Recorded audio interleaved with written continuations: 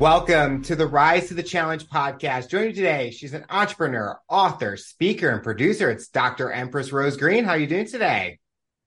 I'm doing well, thanks. I'm doing well. I'm happy to be here and to be, doing this interview. We're so excited to have you on the show to talk about your rise to the challenge. What we like to do with all of our guests is go right to the beginning. Talk about where you're from and what you like doing growing up. I was born in Jamaica, St. Mary, Jamaica, and I migrated to the US in 1990. So I've been in the US for quite a while. Growing up, I always wanted to be an entrepreneur where, I would wear various hats. And I'm happy to say that, from a very young age, the things that I would have liked to do in terms of my entrepreneurialism, I have been able to attain all those things plus more as well. Was there anyone, family member, friends that kind of made you want to start getting an entrepreneur, like kind of that setting? Or was it something that just sparked your interest out of nowhere? Quite interestingly, my parents are in the medical field. So, my siblings would always, like at the dinner table, they would ask, what do you guys would like to do and stuff? And I was always like, well, I want to run track and field. I want to be a hairdresser. I want to do music. And I'm listing them out, and my parents would say, I'm sorry, you can't do all of that. You have to pick one. And I said, why not? And so where all my siblings wanted to be a doctor, mine was all those things. And about 2 years ago, I was driving with my mom. She looked over and said to me, do you remember when you were growing up and you would list off all the things you wanted to do? And I started laughing. She says, and it's interesting, you're the only kid who said what you wanted to do and actually end up doing it. Wow. So, yes. Do you feel that it was hard to kind of go against maybe what your parents wanted you to do, but it gave you kind of that like excitement because you got to really crave or create your path that you wanted to go? It wasn't quite as exciting, I must say, because my parents didn't want me to do all those things. So I was told to pick one. So actually my I would be punished because I would just never agree to one. Mm-hmm. So I would always have to wash plates and do all the chores because I would not give one set thing that I would do.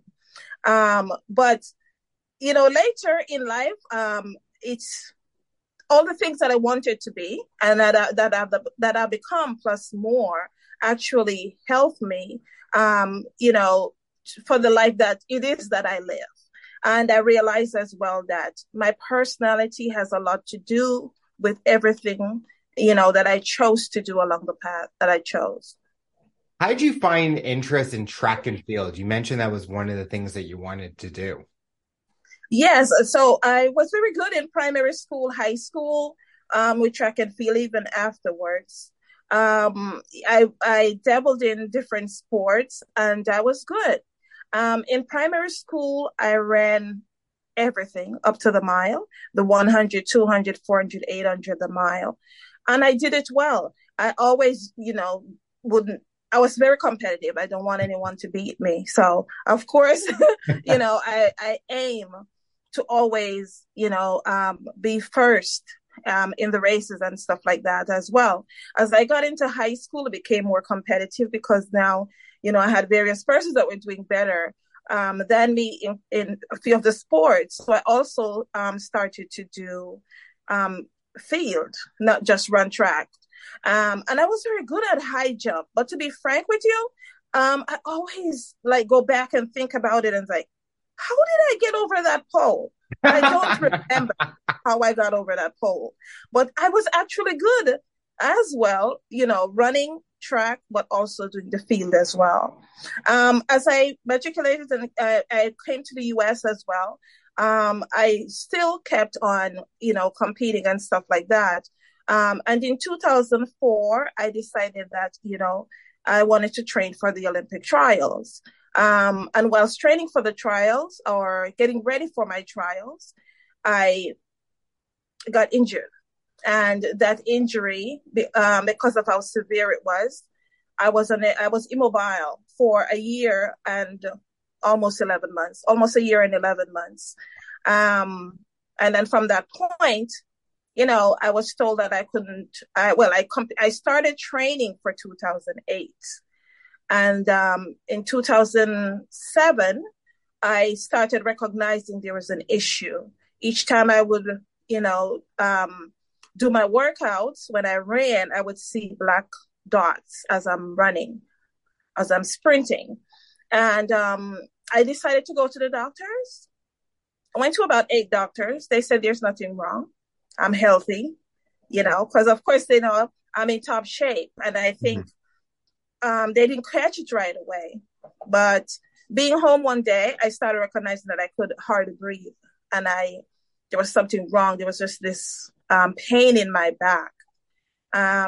Went to the emergency room, and I told the doctor and called, what I was experiencing. And they gave me a CAT scan. And usually a CAT scan, you want 45 minutes to an hour.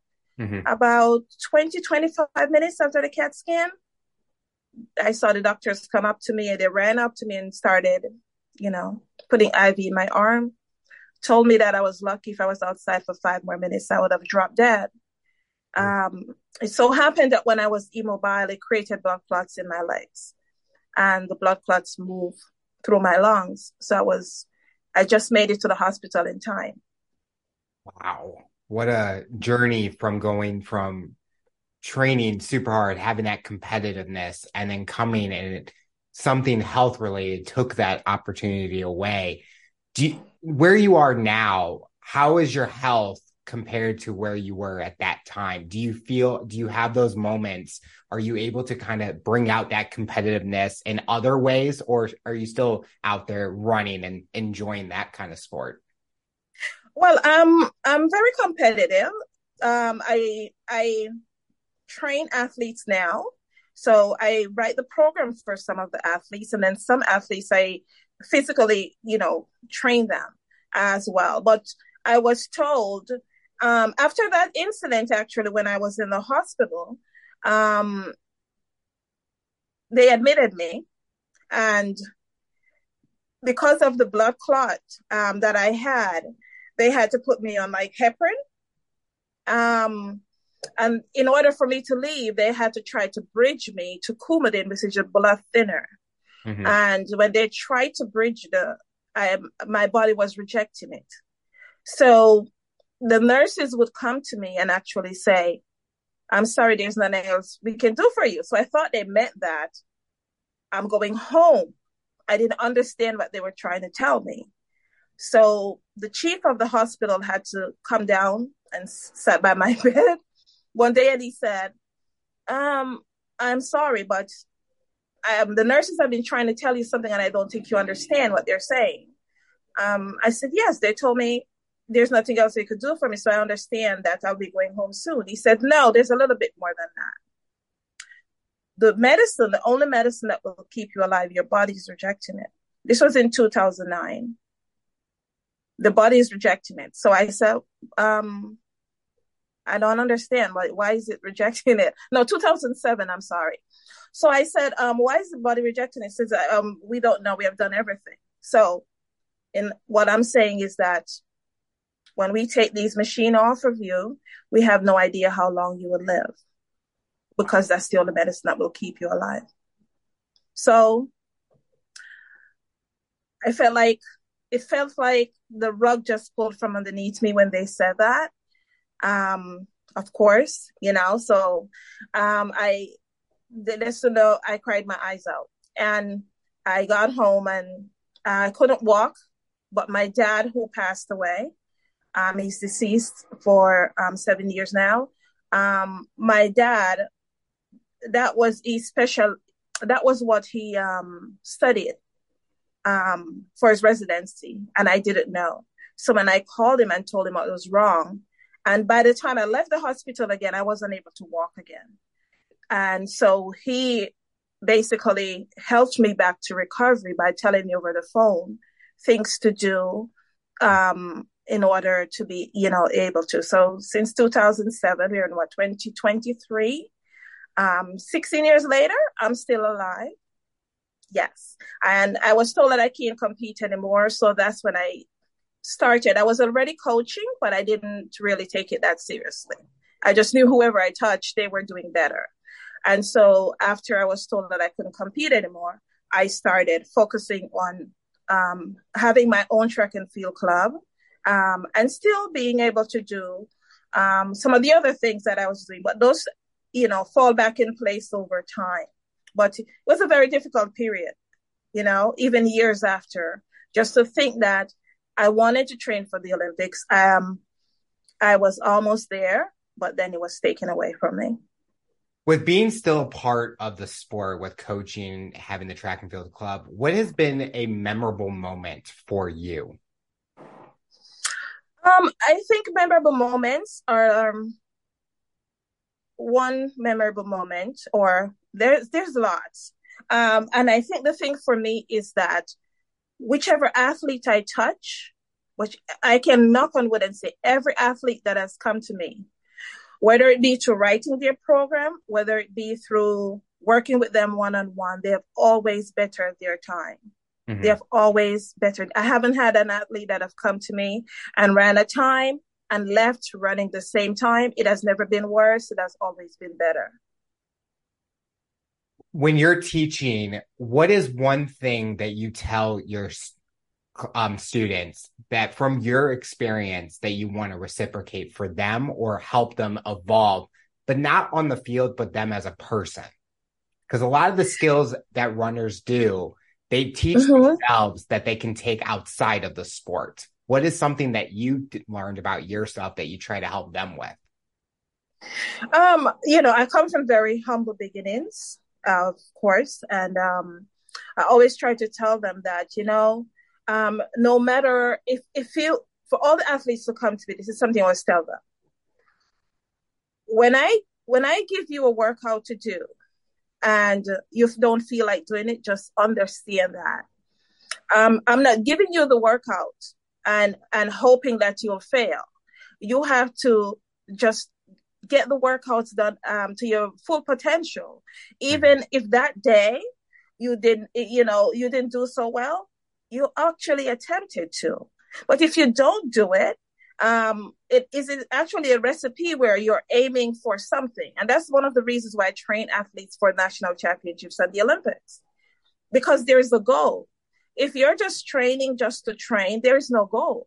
And the goal is that whichever workout you get, whether or not it's done to the best of your ability, it's always just better to attack it. Sometimes I've been to practice where I didn't feel like training that day. And that day just ended up becoming the best day ever, So sometimes we think we can't do something. And in truth and in fact, we can. It's just that thought at that moment, or, to change your mind or think that it cannot happen. So, yeah. Well, even with that same concept, even outside of sport, you can use it anywhere. Mm-hmm. If you're doing a task for your own company or you have a personal goal that you're fighting for, it makes you more excited to go out there and do the workouts or do the trainings, do the activities so that you reach that goal. It just brings more excitement than if you're working out every day. And like you said, if you don't have a goal, I just completed a Tough Mudder, but I was working towards that goal. Or if you're working to build a business to a certain level, you're going to go out there and make every step to get to that goal and then find that next goal within what you're doing. That's true. That's true. Yes. During the time that you were through 2007, 2008, did you ever pivot and find a different path outside of wanting to coach? Did you find other areas? Because you talked about the list of things that you wanted to do. Did you ever find something else and you start that? Yes. Actually, part of my journey, I thought I would never walk again.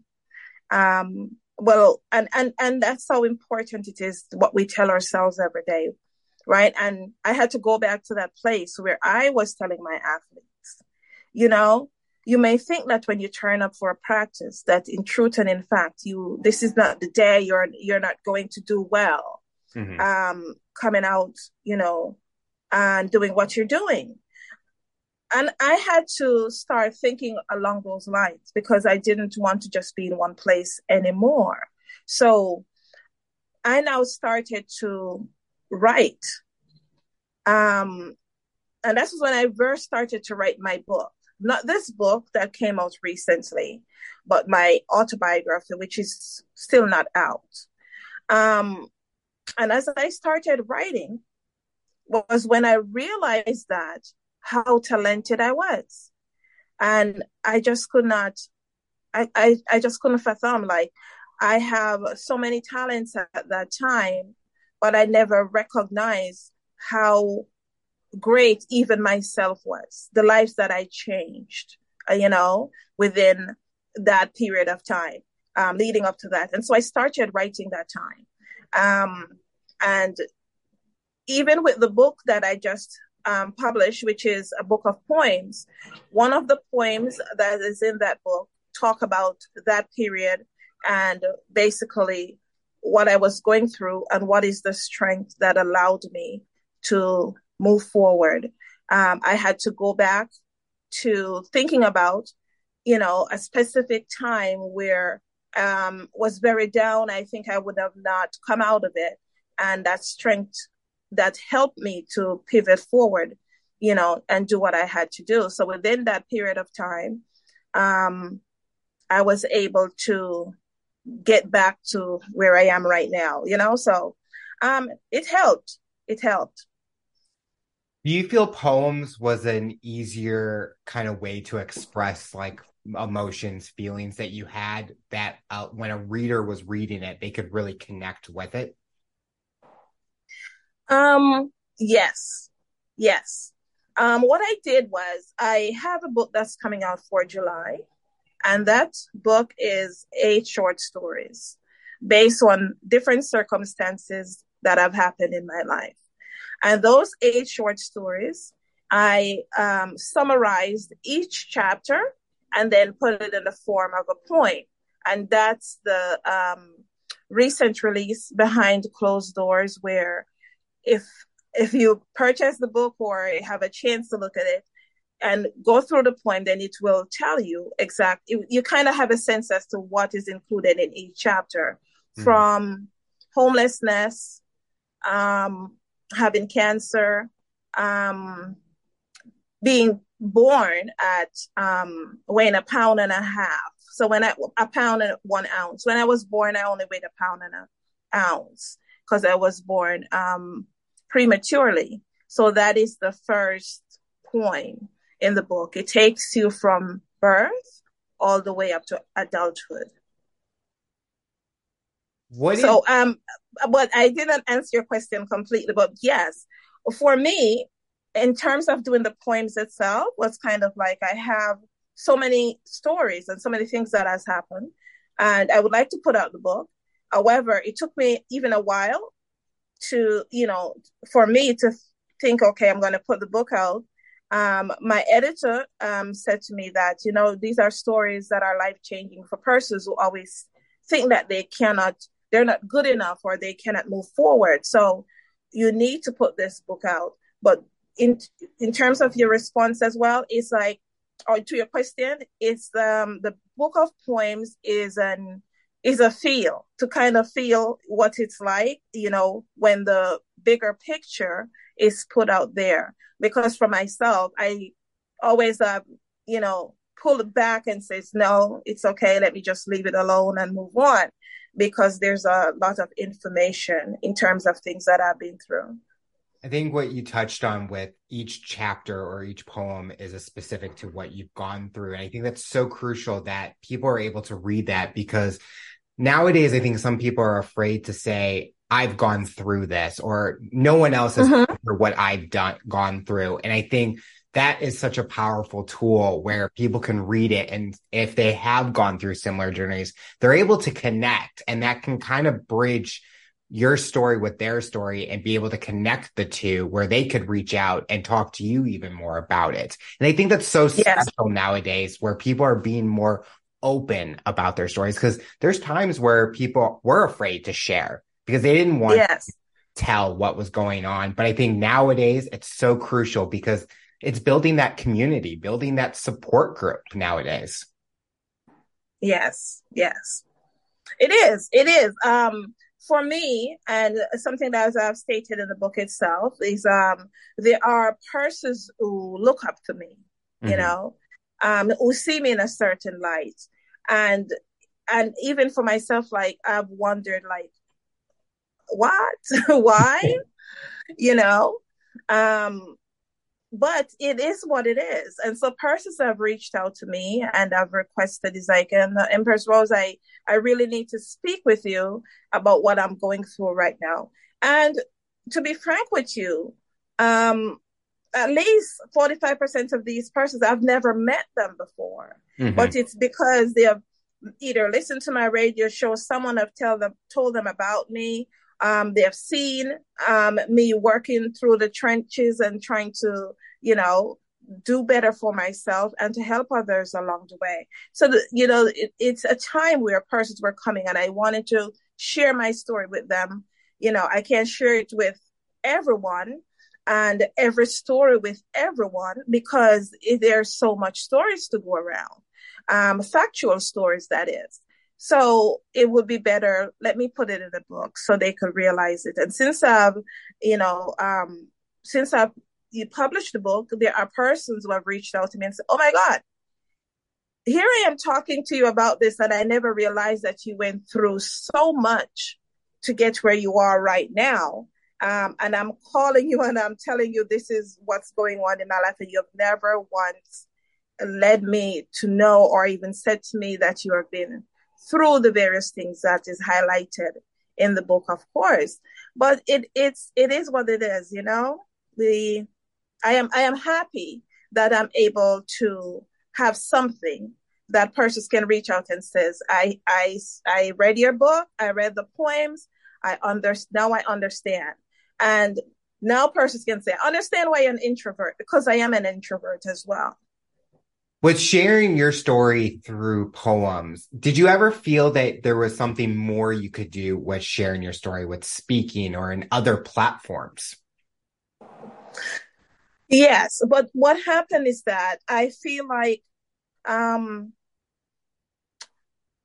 do you say? You have to pick your poison, Mm-hmm. because if I have to talk about all the stories at one time, it's, you know, it can be very traumatizing for me as well. Because even with Yeah. doing the book of poems, I have to go back and I have to remember. I have to go back and remember what happened within that time. Because, you know, so most recently I did an interview about the book of poems, and I was telling the interviewer, you know, we come across persons who see poems and they think, oh, it's just a poem, and not even realizing that there are variations of poems. And in order to get your point across as you recite the poem and as you write the poem, they have to make sense and fall within the variation of poem that you choose, as well. So with the emotions goes with the writing. And of course, it is that I have to now put myself within that mix to say, oh, wow, this is what happened at that time. And for me, the book is out. However, there is a dub poetry spoken word album that will be out, reading each of those poems within a few weeks.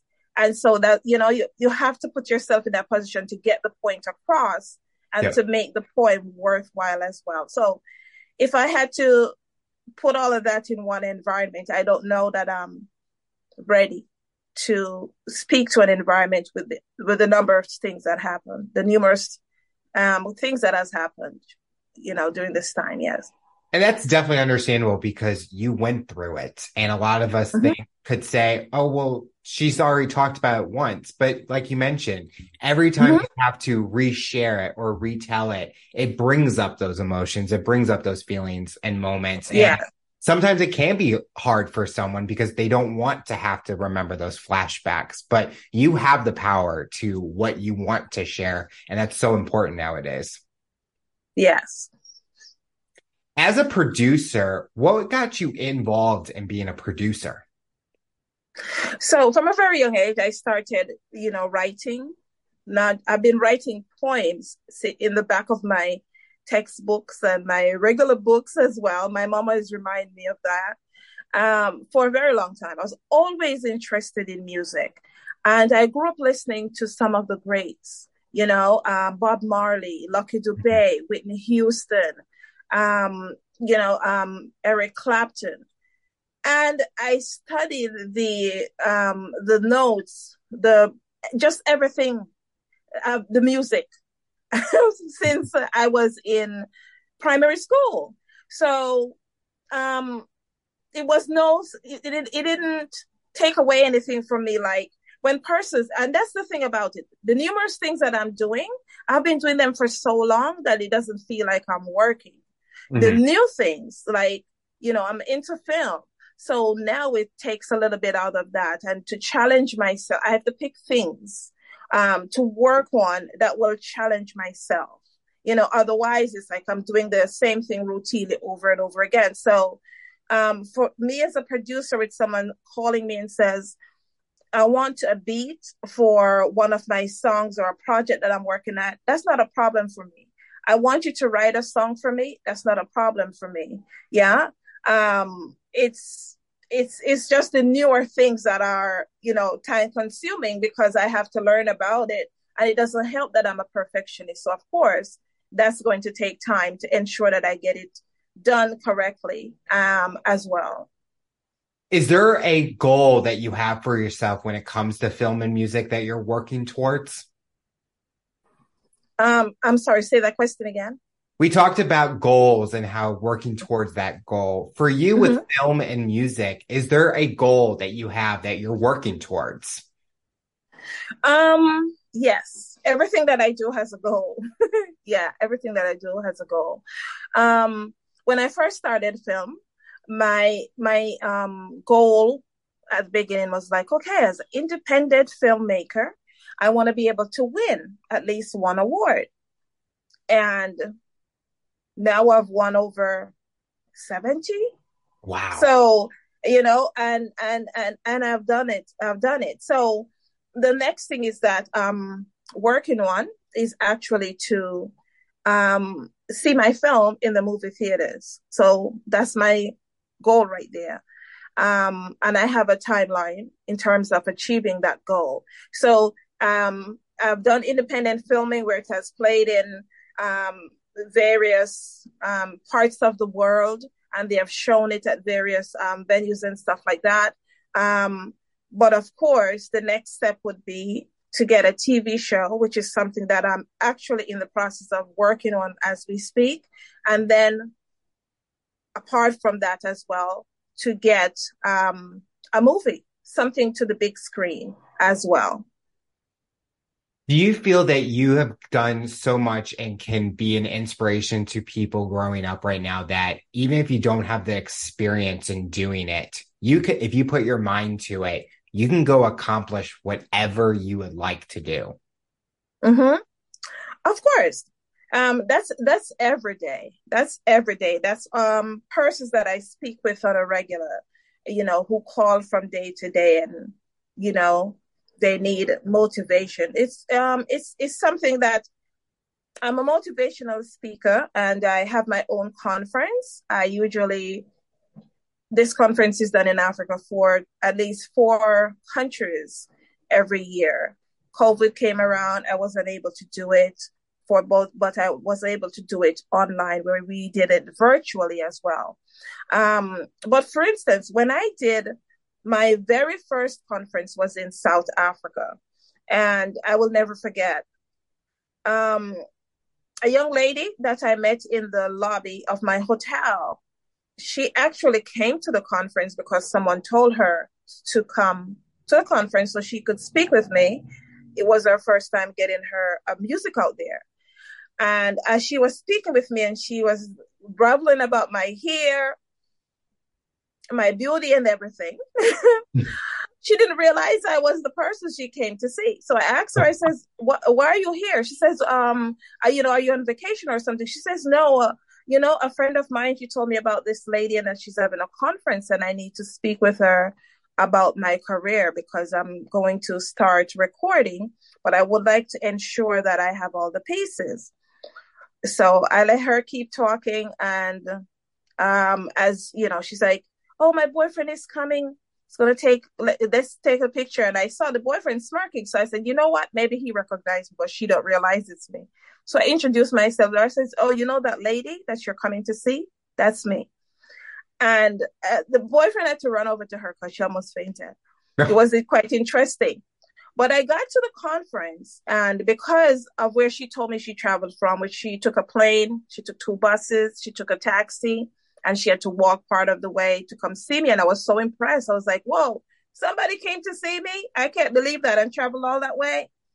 It wasn't until at the conference now I asked, are there anyone else who came from another country or took transportation or a flight to get here? Please stand. And then 13 persons stood up. And I had to ask the question again, did you travel from another country to get here? Finding out that actually 11 persons traveled to get there. So there's over 8 countries that came to see me, and I could not believe it. That's awesome.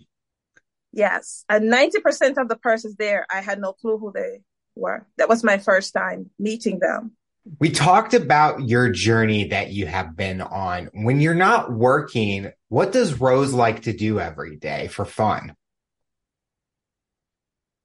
When I'm not working, okay. So there are periods where I don't want to hear, even though I work in music, I like silence. And I'm an introvert. So I am more of, unless I really need to do something, then you'll find me at home. Mm-hmm. Or unless I'm traveling, somewhere, then that's that.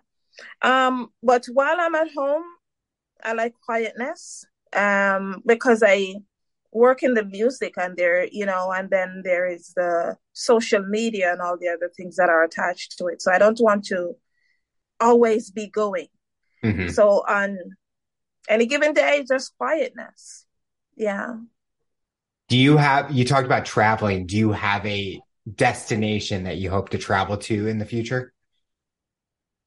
Yes. So for my book of poems, being requested to do a tour, in Africa. So as of now, I have 3 countries, with a total of about 7, events for within like a month. Wow. So I'm looking forward to it. It's my first time, actually reading my poems out like that. So I get to, trial and error while I'm there as well. Yeah. The final question I'll ask you, for someone that's listening to this interview based on your journey and experience, what tips or advice would you give them to overcome obstacles, accomplish their goals, and rise to the challenge? What advice would I give to rise into the challenge, their goals and dreams? I would always say, everyone out there who has a goal, that start right now. Okay, not unless it's something that is preventing you from starting. And there are 2 or 3, 4 or 5 different ways to attack your goals. There's never just one way.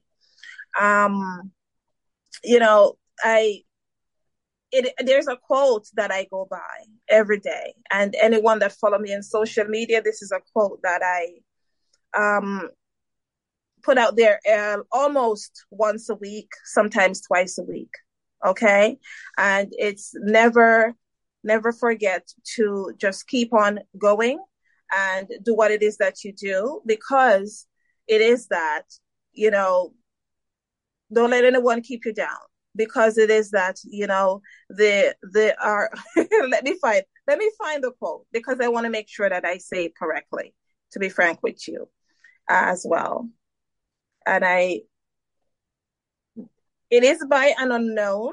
There is no name attached to it, but it says, never be afraid to do something new. Remember, amateurs built the ark and professionals built the Titanic. Okay? So what that means is that no matter where you are, you can start something and you can be good at it. You might think that you're not good at it, and you surprise yourself as well. When I did my first documentary, it was my first time doing that documentary, and I had no idea what would happen. However, it got me 62 nominations. And out of those 62 nominations, I was able to receive 47 honorable mentions and won awards and different medals and stuff from doing it. So don't give up. And I never saw within myself that I was going to be able to be someone to do a documentary. I never see myself in that light. I thought about paying persons to do it, but my back was against the wall and I had no capital, and I had to figure out what's my next move. So I decided to do a documentary, and there it is. I got there and was able to, you know, win lots of awards as an independent filmmaker. So to anyone who's listening, the sky's the limit. Don't ever think you cannot do, you know, what it is that you would like to do. There are circumstances that will prevent you. For myself, I've been told not once, not two, more than 3 times that this is it, and I'm still standing. I was told that you wouldn't walk again, and I am still standing. I can walk. There's nothing wrong. I can move around. I can run. So let that story be a story for anyone listening. The sky's the limit. Keep on going. Well, Rose, I want to thank you so much for coming on the show and talking about your rise to the challenge. You're inspiring so many people, and we are excited to see what the future looks like for you. Oh, sure thing. Sure thing. I thank you for having me as well. And I hope that this story, you know, reach the ears of person or someone who think that they just could not do the next best thing, and that this is a resource for them as well. I thank you for having me. Tune in next time, hear my next guest talk about their rise to the challenge. Remember to follow, subscribe on all major audio platforms, and make sure you subscribe to our YouTube channel to see the full-length episode in video format. What path do you take to accomplish your goals? You decide.